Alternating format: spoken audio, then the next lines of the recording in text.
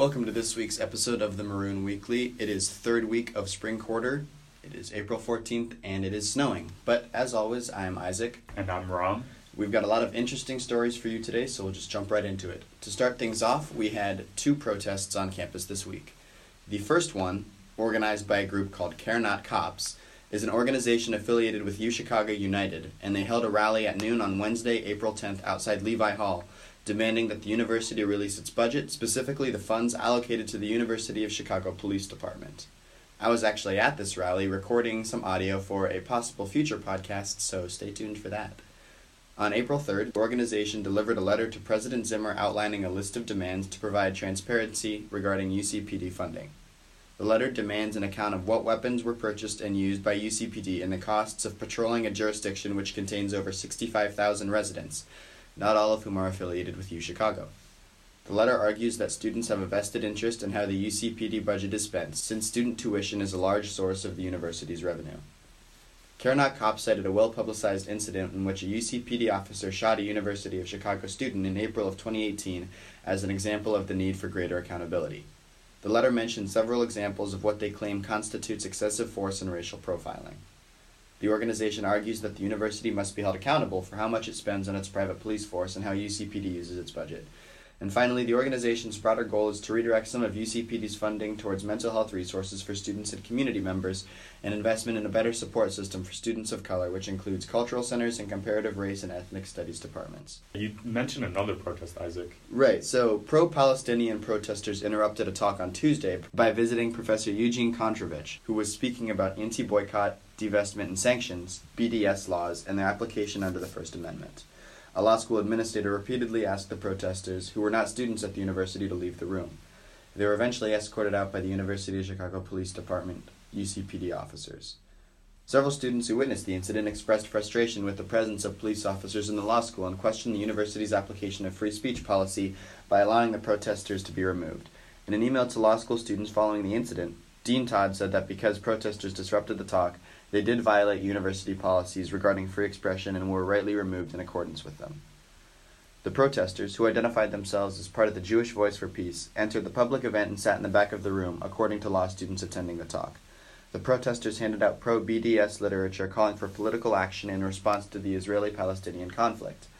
Minutes later, several more protesters entered with a Palestinian flag and a sign that read, "No occupation, end apartheid, right of return." They began chanting, "Free, free Palestine, protesting is not a crime." So if this was a public event, why weren't they allowed to protest? Dean Todd explained why the protesters were allowed to be removed by the UCPD officers under university policies because, as the university student manual states in the disciplinary system for disruptive conduct, there are limits to free expression. There are forms of expressive conduct that are not protected, including violations of the law, defamation of individuals, invasion of privacy or confidentiality, and disruption of ordinary university activities. And I assume that this class falls under the umbrella of invasion of privacy or disruption of ordinary university activities. And the protesters were then issued trespass warnings and, according to Todd's email, were asked to leave the law school. Speaking of the University of Chicago Law School, there was actually a talk delivered there last Tuesday by former president of the American Civil Liberties Union, Nadine Strossen, who discussed her new book with law school professor Jeffrey Stone. Her book is titled Hate: Why We Should Resist It with Free Speech, Not Censorship. So what did Strossen discuss in her talk? Strossen described how hate speech should not be censored, as that would prevent students from being able to listen, engage, and learn from discussion. She also described the difficulty associated with defining the term hate speech and described how censorship would simply harm groups that are part of the minority opinion. So what did Strossen say was an alternative to the censorship? Instead of censorship, Strossen advocates for counterspeech. Strossen argues that if people restrain themselves from expressing certain words, they can more effectively challenge others' opinions and persuade others of their own opinion in counterspeech. Keeping on that same theme of education, the university will offer a new health and society major program beginning next fall, initiated by faculty in the Department of Comparative Human Development. The minor is open to students of all majors and is intended to offer students the opportunity to explore social, political, and economic processes that shape individual and population health. So what are the requirements for this minor? The minor requires an Introduction to Health and Society, which is a new class being offered next year, as well as 4 approved Health and Society minor courses.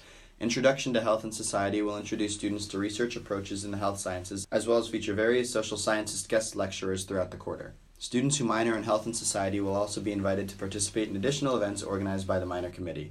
So what are some of these events? The minor committee is currently exploring possible site visits, scholar talks, and master classes for students in the program.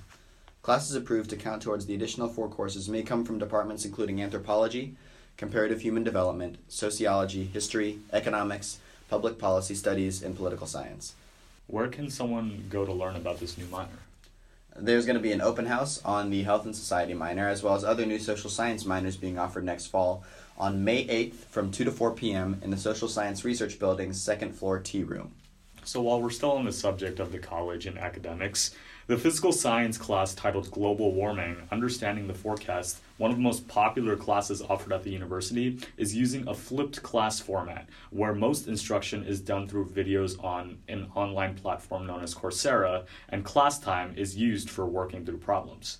Rather than having one big lecture led by a professor, students are broken into 13 individual sections led by a graduate student instructor. So why did the faculty decide to use this flipped classroom method? Professor David Archer, who taught global warming for many years, wanted to use this method to increase class attendance and reduce cheating. So how do these students feel about the change? While some students have been open to the change, some have expressed disappointment in not being able to be directly taught by a professor. So this past week, there was the Sasa show. Ram, you were actually in that, and I was actually in attendance. I found it to be very entertaining and very well put together, but do you want to say a thing about it? Yeah, so I just wanted to say that all of the acts worked really, really hard. We all practiced weekly for the show all throughout winter quarter, and then for the first week of spring quarter, right before the show on Saturday, we basically practiced every day. So everyone worked really hard, the show team worked really hard, and it was nice to see that everyone enjoyed the show. What acts were you in? I was in the Thummel act because I'm Thummel, and I wanted to kind of explore that specific dance style a little bit more. What was your favorite act? I really liked Ross. My roommate's in Ross, so I had a little bit of a connection to that. By the way, there is a new restaurant opening up on 53rd for vegetarian students and residents of Hyde Park called Can't Believe It's Not Meat. It's a new cafe from the owners of Lighthouse Grill, and it serves up vegan renditions on American classics. The meat, egg, and dairy-free restaurant opened Sunday, April 7th.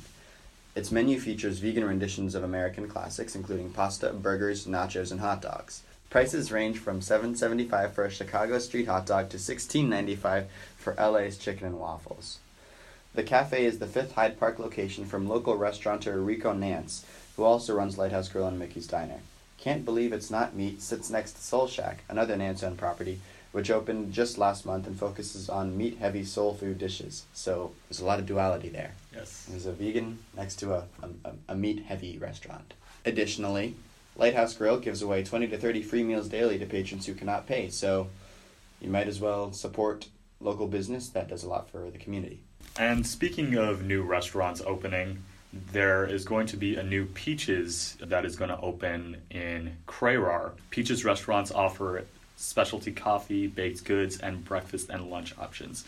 Peaches focuses on southern comfort food with entrees including shrimp and grits, duck bacon, biscuits and gravy, and fried chicken. And finally, the Booth School of Business has announced that their London campus will relocate to a larger facility in the city of London by spring quarter of next year.